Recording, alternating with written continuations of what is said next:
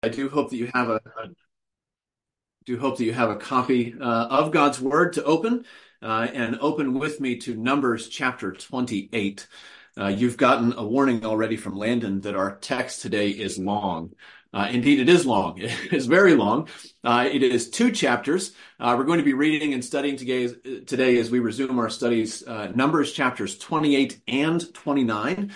This is not only a long passage, but a very detailed one. Two chapters of ceremonial law. Regulations God has for his people about which animals to sacrifice during each of their days and their feasts in their church calendar. It's a long passage full of lists and details. It's the kind of thing that will very likely be difficult to read together online, especially, and to read together without getting lost. But that is exactly what we are going to attempt to do today, to focus our attention on the reading of God's Word. You know that in the past, when we've had some of these longer portions, we've skipped over some of the sections. I've given you homework reading to catch up later. But today we really do need, I think, to read both chapters together. And that's because if we skip over any of this, I think we're going to miss one of the primary impressions that this text is supposed to make upon us. That is just how cumulative all of this is, to the point that it's almost overwhelming. I think you're going to see that as we read. The chapter begins, chapter 28 begins by laying out the offerings that are to be given to the Lord every day of the year. It tells us 2 lambs, one in the morning, one in the evening, 7 days a week, 52 weeks of the year, 365 days over and over and over and over again. And it tells us that that is the baseline.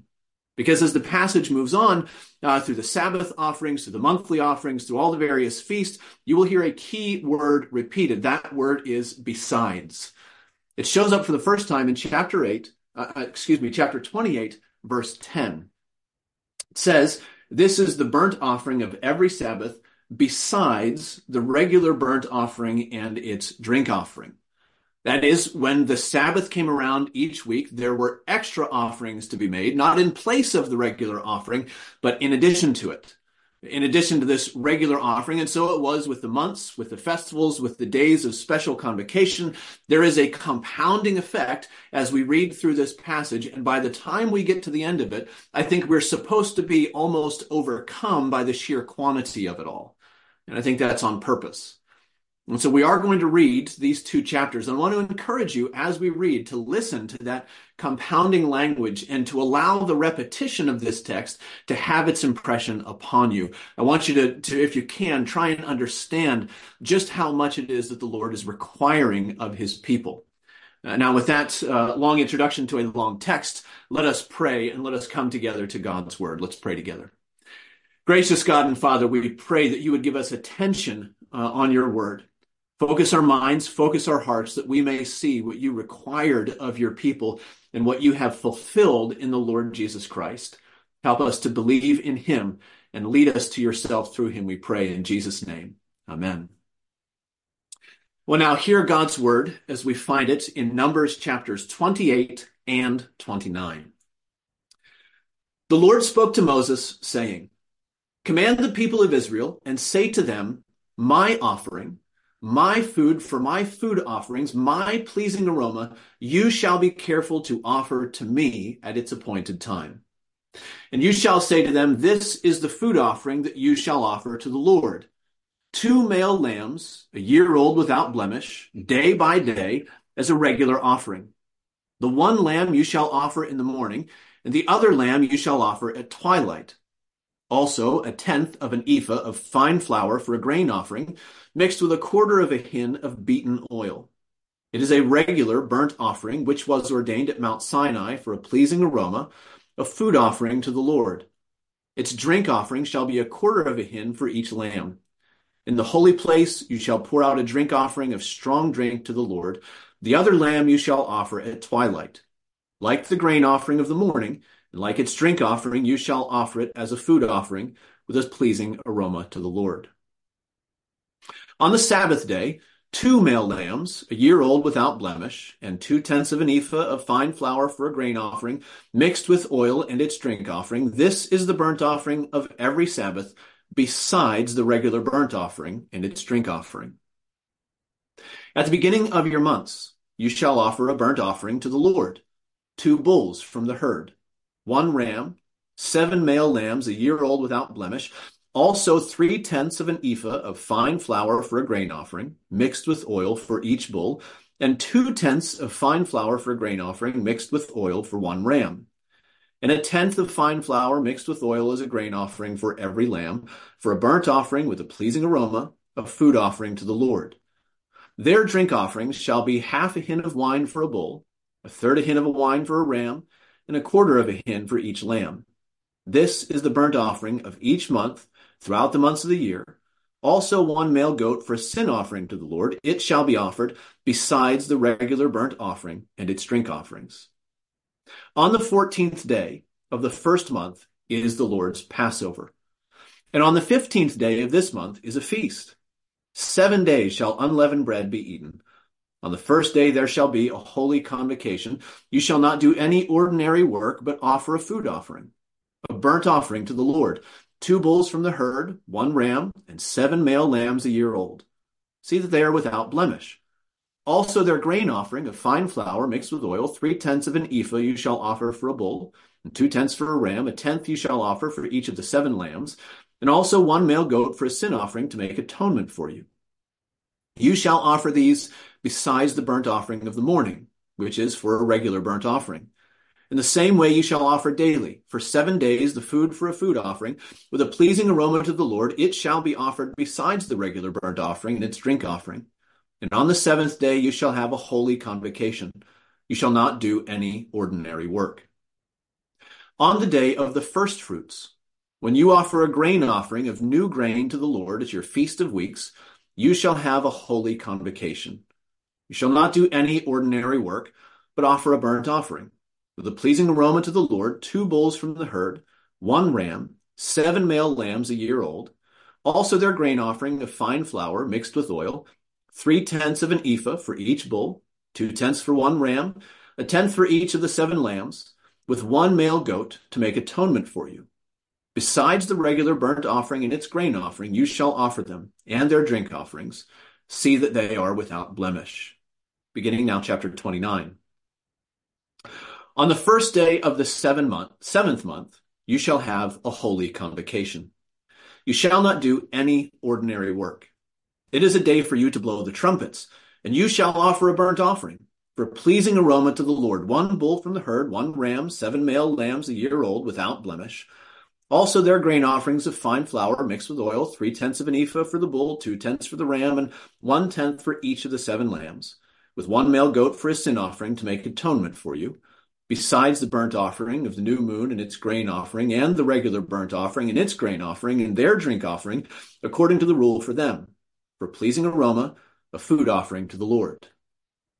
On the 10th day of this 7th month, you shall have a holy convocation, and afflict yourselves. You shall do no work, but you shall offer a burnt offering to the Lord, a pleasing aroma, 1 bull from the herd, 1 ram, 7 male lambs a year old. See that they are without blemish.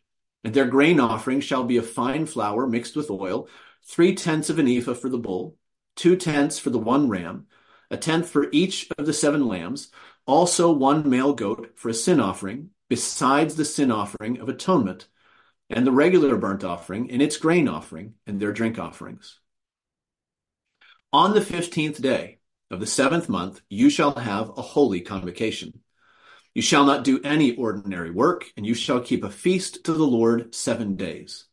And you shall offer a burnt offering, a food offering with a pleasing aroma to the Lord, 13 bulls from the herd, 2 rams, 14 male lambs a year old, and they shall be without blemish.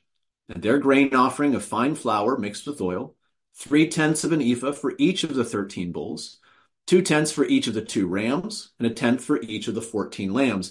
Also 1 male goat for a sin offering, besides the regular burnt offering, its grain offering, and its drink offering.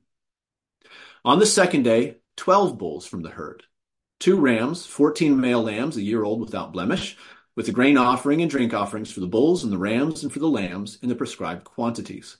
Also 1 male goat for a sin offering, besides the regular burnt offering and its grain offering and their drink offerings. pause here and point out that over the next 6 days of the feast, there's the counting down from 13 bulls down to 7. You'll see that as we go through. Verse 20. On the third day, 11 bulls, 2 rams, 14 male lambs, a year old without blemish, with the grain offering and the drink offering for the bulls, for the rams, and for the lambs in the prescribed quantities. Also, 1 male goat for a sin offering, besides the regular burnt offering and its grain offering and its drink offering. On the fourth day, 10 bulls, 2 rams, 14 male lambs, a year old without blemish, with the grain offering and the drink offering for the bulls, for the rams, and for the lambs in the prescribed quantities. Also, 1 male goat for a sin offering, besides the regular burnt offering, its grain offering, and its drink offering. On the fifth day, 9 bulls, 2 rams, 14 male lambs, a year old without blemish, with the grain offering and the drink offerings for the bulls, for the rams, and for the lambs in prescribed quantities. Also, 1 male goat for a sin offering, besides the regular burnt offering, its grain offering, and drink offering. On the sixth day, 8 bulls, 2 rams, 14 male lambs, a year old without blemish, with the grain offerings and the drink offerings for the bulls, for the rams, and for the lambs in the prescribed quantities.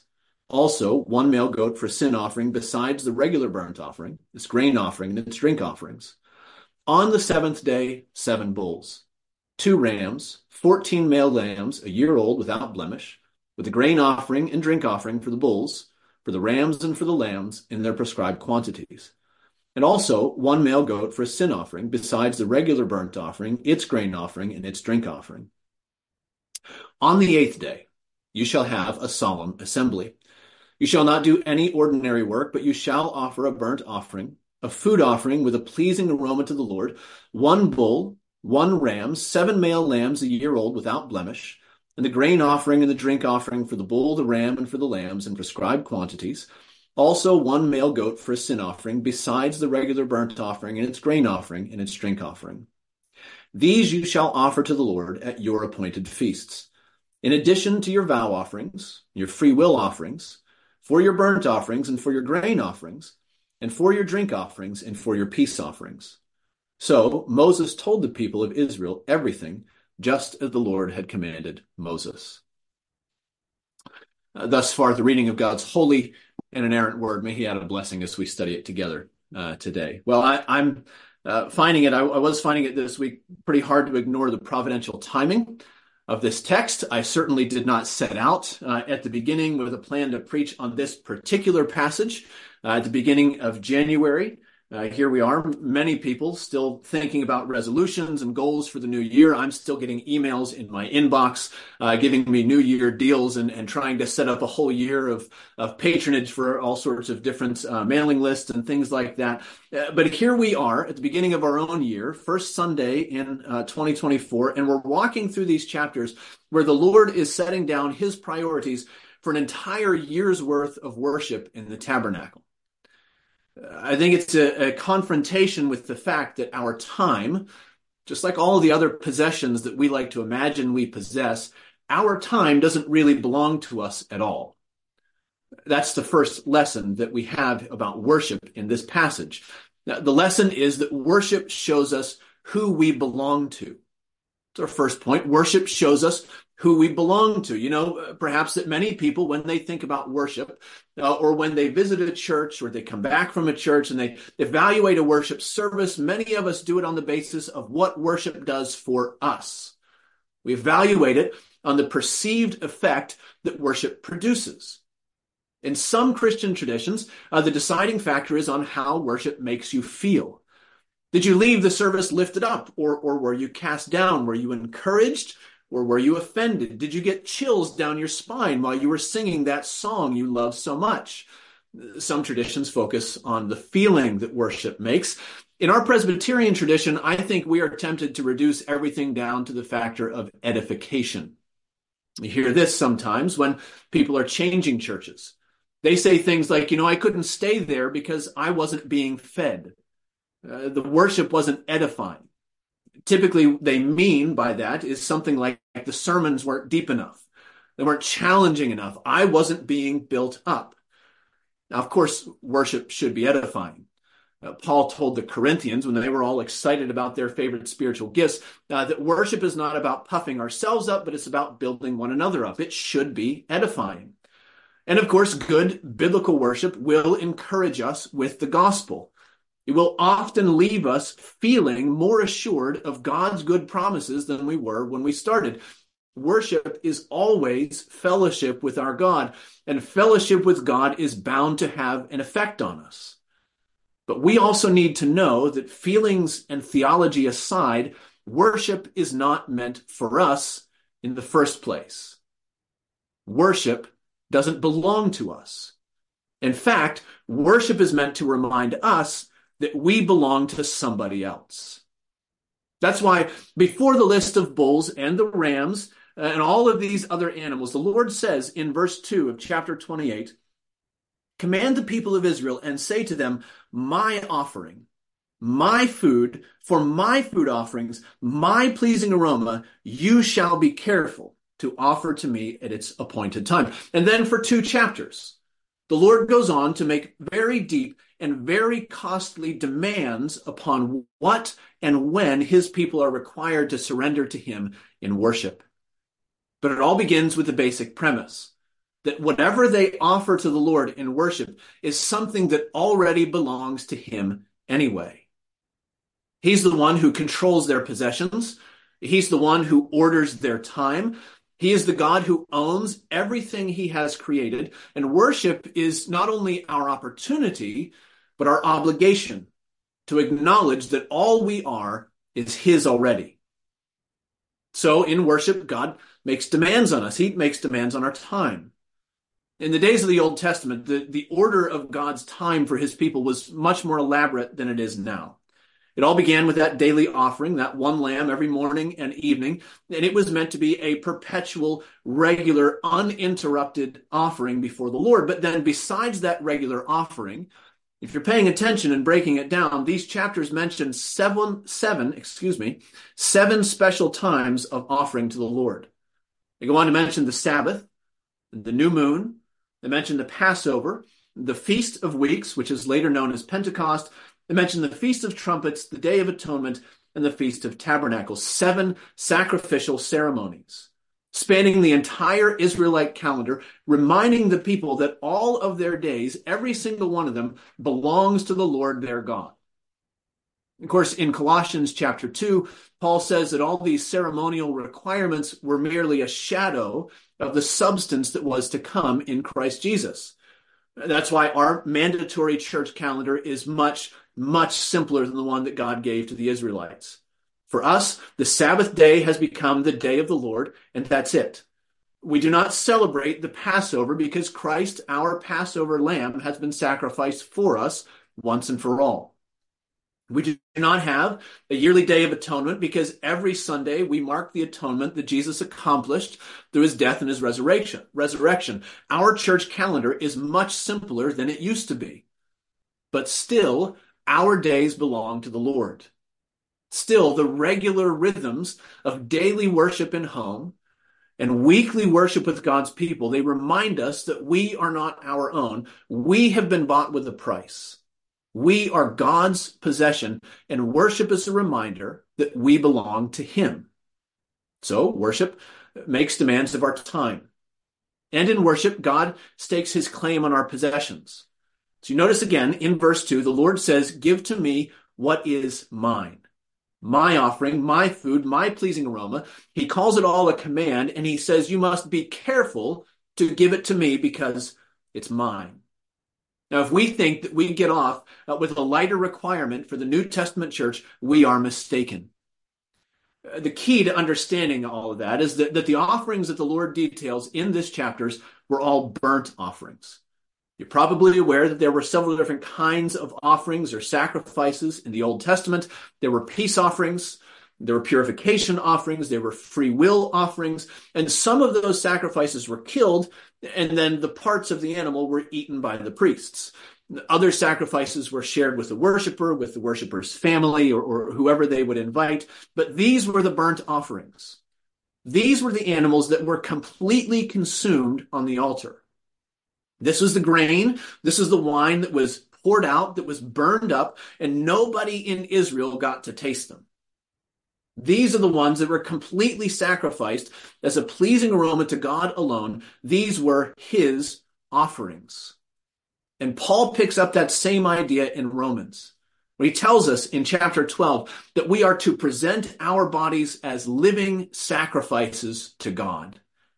It means that we are to be completely given over, that there's no compartment, there's no category held back in reserve for ourselves. And if the Lord owns our body, certainly he owns our bank accounts. It's true, of course, that God loves a cheerful giver. And he loves a cheerful giver because when we give to the Lord in worship, we have the opportunity to cheerfully acknowledge that all that we are belongs to the Lord.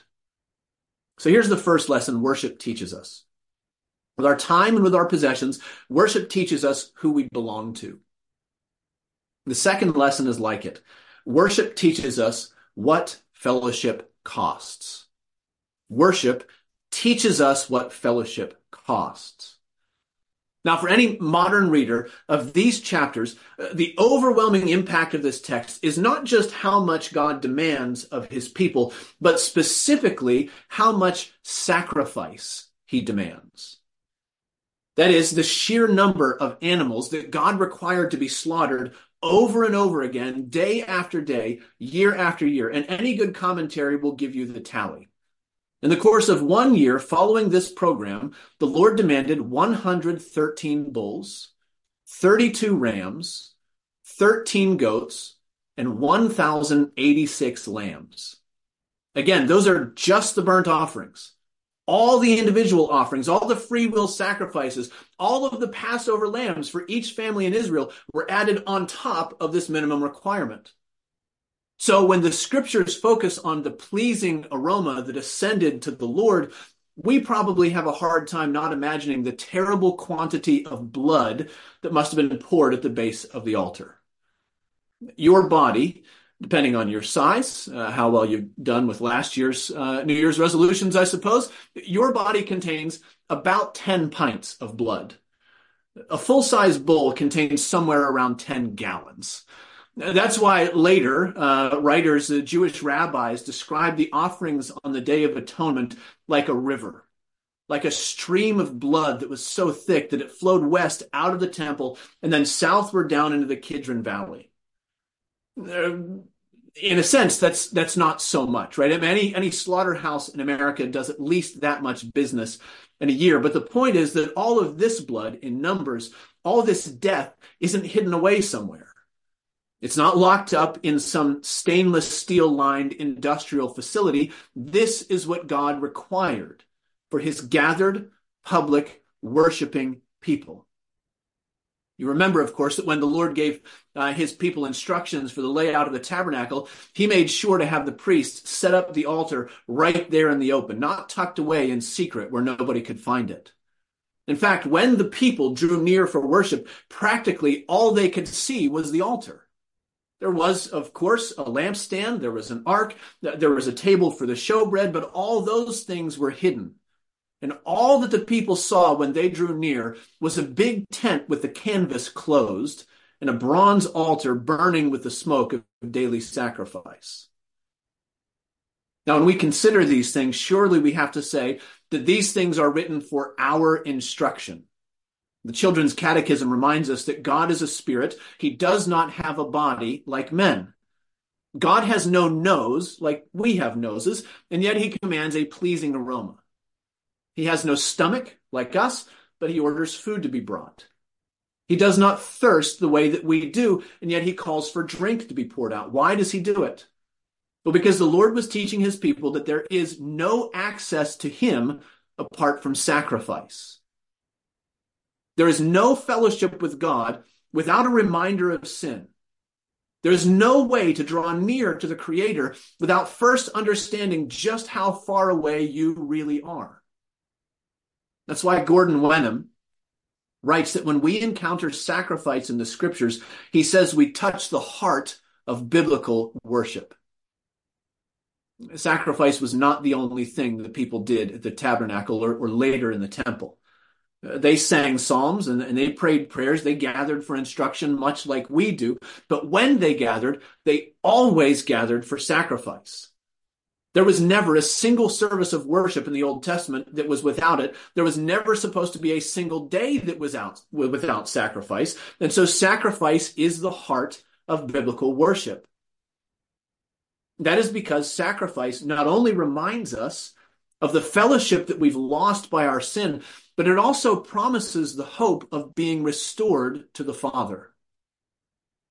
Throughout these chapters, you notice that God describes these burnt offerings over and over as a pleasing aroma. Well, the first time that that phrase appears in the Bible is all the way back in Genesis chapter 8, verse 21. It happens there that after the flood subsided from the face of the earth. It happens after Noah and his family came out of the ark, and they came out to offer sacrifices to the Lord. And Genesis chapter 8 tells us, when the Lord smelled the pleasing aroma, the Lord said in his heart, I will never again curse the ground because of man, for the intention of man's heart is evil from his youth. Did you hear that? In the fires of sacrifice, the Lord agrees that man is incurably sinful. He agrees that our sin deserves wrath and displeasure, that sin corrodes our fellowship with God from the inside out, and it must be eradicated. And yet, when the Lord smells this pleasing aroma, he chooses to extend grace rather than judgment. To use a very Old Testament sounding phrase, we could say that in the sacrifice, God's wrath is appeased. The punishment for sin is placed on a substitute, and the anger of God gives way to his welcome. And over again in Numbers, the Lord is telling his people, if you want to come near to me, you must come to the substitutionary death of a sacrifice in your place. There is no other access. Now, of course, it's not a very big leap from this shadow of the old covenant into the substance of the new. Because we know that when Jesus came to begin his ministry, John the Baptist pointed to him and called him out as the Lamb of God who takes away the sins of the world. The Lord Jesus Christ is our substitute. He is both our great high priest and he is the sacrificial lamb who became a pleasing aroma to satisfy the justice of God. It is only through his bloody death that we are able to come near to the God who is separate from sinners. C.S. Lewis captures it beautifully in The Lion, the Witch, and the Wardrobe. You remember perhaps that after Edmund is condemned as a traitor, the lion offers himself as a sacrifice on his behalf. And once he's been redeemed by that payment, Edmund not only lives, but he goes on to reign as a king in Narnia. In fact, he not only reigns as a king in Narnia, but he becomes known to everyone as Edmund the Just. In other words, Edmund the Righteous One. From a rebel to righteous and from a criminal to a king, and there is only one factor that can account for such a change. Here's how Paul puts it in Romans chapter 5, verses 1 and 2. Paul says, since we have been justified by faith, we have peace with God through our Lord Jesus Christ. And through him, we have obtained access by faith into this grace in which we stand, and we rejoice in hope of the glory of God. Did you hear that? He says, having been justified, we have peace. Having peace, we are brought near. Being brought near, we rejoice. In other words, we worship. Through the sacrifice of our Savior, we have access to the Father, and through him, we can come into worship. And so worship shows us, first, who we belong to. Worship shows us what our fellowship costs. Finally, worship assures us of what God can provide. Now, those of you who are numerically inclined among us, you may have noticed the repetition of the number 7 in our reading. 7, of course, is the biblical number of perfection, symbolic perfection. And as the Lord told his people the way that they ought to worship him, he peppered his instructions with multiples of perfection. So we've spoken of the 7 seasons of offering in addition to the sacrifice, but then there are the services in which either 7 or 14 lambs are sacrificed at a time. Then there are the Feast of Unleavened Bread, the Feast of Tabernacles, in which the celebration goes on for 7 days in a row. And in fact, if you notice chapter 29, the entire chapter is devoted to the offerings that the Lord required during the 7th month of the Jewish year. Just like the 7th day of the week, the 7th month was set apart as holy to the Lord. And in that month, God's people were required to observe 3 different festivals. On the first day of the month was a day for trumpets and celebration. Today, Jewish people know that as Rosh Hashanah, the beginning of their new year. On the 10th day was the Day of Atonement. It was a day for fasting. It was a day for repentance. It was a day to hear the message of God's forgiveness through sacrifice.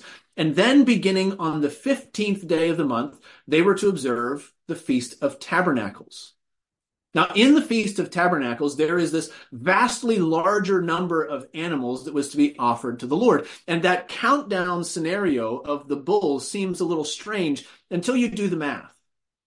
Until you add it all up and you find that in the 7 main days of the feast, the people sacrificed 70 bulls, 14 rams, 7 goats, and 98 lambs. That's 7 times 7 times 2. And then on the 8th day, 1 more bull, 1 more ram, 1 more goat, and 7 more lambs. Now, if you've seen all of that, I suppose you could come to differing conclusions. You could see it all as something like superstition, some elaborate scenario that an ancient people have put together. You might conclude that there's something magical about the number 7. Or you could conclude that through these rituals, the Lord is teaching his people what worship is really meant to be. He's showing them how it should be perfect. It should be abundant. He's showing them how worship, really right down at the core of it, worship is something that is beyond the power of God's people to produce for themselves. You know, the interesting thing about the Feast of Tabernacles is that when the Lord originally instituted it, it had a different name. When it first appears in Exodus chapter 23, it's called the Feast of the Ingathering. It was meant to be a harvest festival. It marked the end of the agricultural year, and it looked forward in rejoicing with hope to the God who could provide for them for another season. And that's what it was called while the people were still at Sinai, while they're still giddy with the idea of a quick trip across the desert. Then it was called the Feast of the Ingathering. But then, as the unbelief of God's people increased, and as their time in the wilderness wore on, the Lord gave it a new name. So in Leviticus 23, for the first time, it's called the Feast of Booths, or sometimes the Feast of Tabernacles. There we read in Leviticus 23, verse 39, it says that on the 15th day of the 7th month, when you have gathered in the produce of the land, you shall celebrate the feast of the Lord 7 days. And you shall dwell in booths for 7 days. All native Israelites shall dwell in booths, that your generation may know that I made the people of Israel to dwell in booths when I brought them out of the land of Egypt. I am the Lord your God. Now, in other words, as the people learned more about themselves, as they learned more about the God who was rescuing them, their worship took on a new significance. Not only was the 7th month a time for rejoicing and a time for repentance and for gathering in God's goodness, it also became a month for remembering that if they had been left to their own devices, they would have been lost in the desert, like sheep without a shepherd. Now, we've been away from Numbers for a while, but don't forget that these commandments are being given to the people on the very doorstep of the Promised Land. In chapter 27, we just read of the promised inheritance to the daughters of Zelophehad. And we read of Joshua being called to be the new leader for God's people into the Promised Land. The nation is standing on the precipice of their inheritance. And as they are about to cross over in the Jordan River, the Lord is detailing for them this sacrificial ritual that is so massive, that is so expensive, that unless the Lord fulfills his promises, obedience is outside of their ability. That's why one commentator says that there is a ring of triumph as the Lord counts off these required offerings. That's because in addition to all these beasts, God demanded that his people bring them the abundance of a land that they don't yet possess. Each year, he's going to require more than a ton of the finest flour, more than 1,000 bottles of wine and oil of the highest quality, and it is a demand in which every respect is beyond the capacity of the people to produce. But it is not beyond the capacity of the Lord to provide for them. That again is another principle of biblical worship. All that God requires of his people, he provides for them out of the abundance of his grace. It's not just the story of the beginning of our Christian lives. It's the story of every sacrifice and every praise that we offer to God while we live in our poor, sinful, broken bodies. Our hearts are dead in our sins and our transgressions, but the Lord raises us up through faith in the Savior that he has sent. Our senses are dull and our minds are slow, but the Lord gives us spiritual understanding that we don't have of ourselves, understanding to hear and to respond to the commands of the Lord. We often come into worship with our shoulders heavy. We come in with the cares of the world filling our minds, but you have probably experienced it. Those times of worship where you're giving yourself to prayer and to song and to receiving the word preached, but you find at the same time that God is filling you with far more than you could ever be able to give to him. We see it also in the Lord's Supper. Week by week, our God calls us into fellowship, and he sets the table with the righteousness of his Son. He gives us our substitute and our guarantee of his goodness. There's a benediction that I use more often than most others. It comes from Hebrews chapter 13. It speaks about the abundance of the Lord to fill his people with his very own fullness. And Hebrews 13 says, "May the God who brought again from the dead the great shepherd of the sheep equip you with every good thing, working in you that is pleasing in his sight." That's what the people of Israel found through their worship. They found that he is the God who can make demands that only he can meet. He's the God who fills the hands of his people with good things so that they can give back to him. They found in worship that there is assurance that God is able to provide all that he requires from his people. And I hope, dear believer, that you have discovered the same of our God through worship. I want to ask you to join me in a word of prayer as we close today. Let's pray.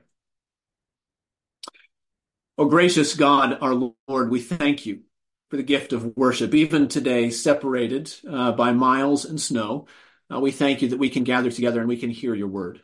We pray that you would do a work in our hearts to give us joy in you. We pray much more that you would be glorified as we worship you. Give us lives that we may give to you so that you would be glorified among your people and built up, your reputation and glory built up among those who see and hear of your wonderful works. We pray these things in Jesus' name. Amen. And now, finally, hear God's good word for you, his benediction all over again. Now may the God of peace, who brought again from the dead the great shepherd of the sheep, through the blood of the eternal covenant, even Jesus our Lord, equip you in every good thing to do his will, working in us that which is pleasing in his sight, through Jesus Christ, to whom be the glory forever and ever. Amen.